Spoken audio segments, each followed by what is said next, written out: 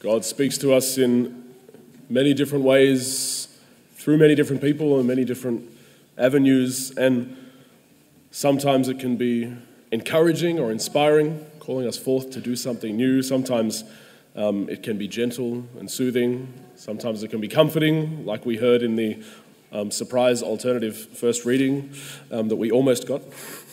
Console my people.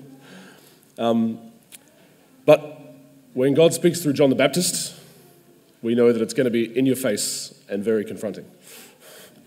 John was a wild character, wild clothes. He was clothed with the hair and the leather from the animals that he could find. He was eating whatever bugs and wild honey he could find in the wilderness. And he seemed to preach with such a fire that it's no wonder that great crowds of people, it's probably exaggerating, but it does say in the gospel here that all of Judea and all of Jerusalem and all of the Jordan district came out to see him. But it seems like it would have been entertaining enough that who wouldn't want to go out and see this guy? But we also get this summary of his whole preaching mission in the gospel today. And it says that John was out there preaching, and this was the message that he had. Repent, because the kingdom of heaven is close at hand. Now, the question that came to my mind about that is, why is it not rejoice because the kingdom of heaven is close at hand? Surely the kingdom of heaven is an exciting thing that we would welcome its coming, and it's a great thing that it's coming, that Jesus is coming to be amongst us. Why is it not simply rejoice because the kingdom of heaven is at hand, but repent? And I think we can find a clue to an answer of this in John's rebuke of the Pharisees. There's many people coming for baptism, but he realizes that some of them are these Pharisees and Sadducees, and he rebukes them for their presumption. He says, you guys are saying, we've got Abraham for our father, as in they're saying, we're all good. We're at rights with God. We don't need to worry about anything. And this is the same attitude that comes up again and again when Jesus rebukes and argues with the Pharisees and the Sadducees, that it's this presumption and the complacency that comes from it, that they're just okay with God, and it's blocking them from entering the kingdom, from receiving the grace of the kingdom. Because, yes, an image of the kingdom of God and the message of its coming should excite us, but it should also convict us of the fact that we're not there yet, that our lives are not perfectly in line with God's plan, and that perhaps we need to change some things to get in line with that. And in our first reading today, the prophet Isaiah gives us this beautiful image of what the kingdom of God looks like, of what God wants to bring about when his Messiah comes. And we hear about the wolf and the lamb, the panther and the goat, the calf and the lion cub. I think there was a bear and a cow in there as well. These animals that we would expect to be eating each other, fighting with each other or tearing each other apart, are living perfectly happily side by side. We see a little baby playing with a snake and nobody's getting hurt. Very unusual. It's an image of peace. It's an image of harmony and of unity of all things united together on a scale hitherto undreamt of. And this should stir up in us an excitement. Yes, we want to experience that kind of peace, that kind of unity in the whole world, in our lives, in our relationships. That's exciting. That's beautiful. God is bringing that and it should inspire us. But we can also realize and take a look at how it reflects back on us and say, are our lives like that? I don't know about you, but I look at this image and go, no, my life's not perfectly like that. So, this is why repent is the encouragement of John's message.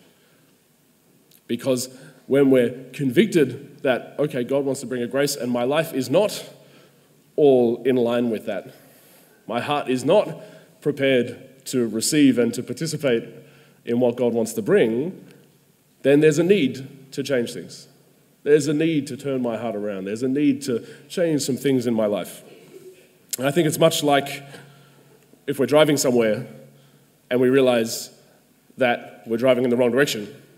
I'm driving this way and my destination is actually over there. It's not going to do me much good if I just realize that I'm going in the wrong direction. I feel sorry for myself. I might even say sorry that I'm doing the wrong thing. But unless I actually turn around, I'm still never going to get to my destination. I'm going to keep moving further and further away from it. At the very least, I should stop moving in the wrong direction. And this is something of what our repentance looks like. This news of the coming kingdom and this image of the kingdom that God gives us should show up those parts of our lives that are not moving in line with God's plan. And this is how we're called to repent. Yes, we still rejoice that the kingdom of God is coming, but we also repent in preparation for it. And what does it look like for us to repent? So, firstly, there's the let's stop driving in the wrong direction so we don't get any further from our goal. And that's that recognizing where there is sin in our life, recognizing where there are parts of my heart that are opposed to the kingdom of God, opposed to Jesus and the grace that he's bringing. And we're called to stop that.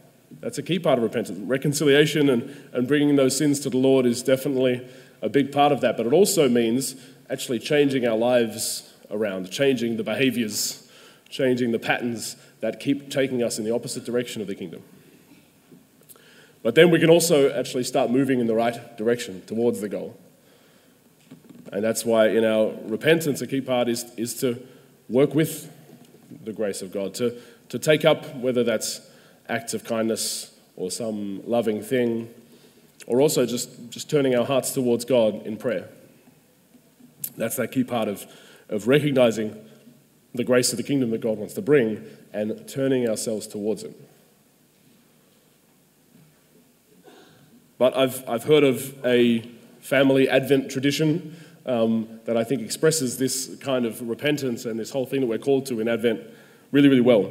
And it involves getting a manger, like the manger that Jesus was born in, and while Advent goes on, you fill it up with straw. You fill it up with the hay that was like Jesus' bedding. But the straw is not just straw. Each piece of straw that each person in the family would put in, now I've never actually done this, I've just read about it or heard about it, but maybe you have, then you'd be more of an expert than me. But each day, the family would gather together and they'll reflect on what this piece of straw means and what they've done to prepare for Jesus' coming. What they've done to turn their hearts towards the kingdom that he's bringing. Whether that's been they've been spending time in prayer, they've been repenting of their sins, or they've been doing some acts of kindness towards others. And then as they go through Advent and they're putting in that little piece of straw each day, the manger's filling up. And it's a clear, such a simple but tangible sign of our preparation for Jesus' coming. That we're making this place, our hearts and our family, somewhere that's ready to receive that grace that Jesus is bringing. But another thing that's important in this image of the straw in the manger is that as much straw as we put into the manger, we're never going to actually get Jesus to come there. We could fill up the manger to overflowing. And we can do so much work in preparing our hearts for the Lord, but Jesus' coming is actually something completely different, completely new and completely beyond our grasp. So our work of repentance, our work of preparation in Advent is never about earning or making Jesus come, but it's a gift that we receive.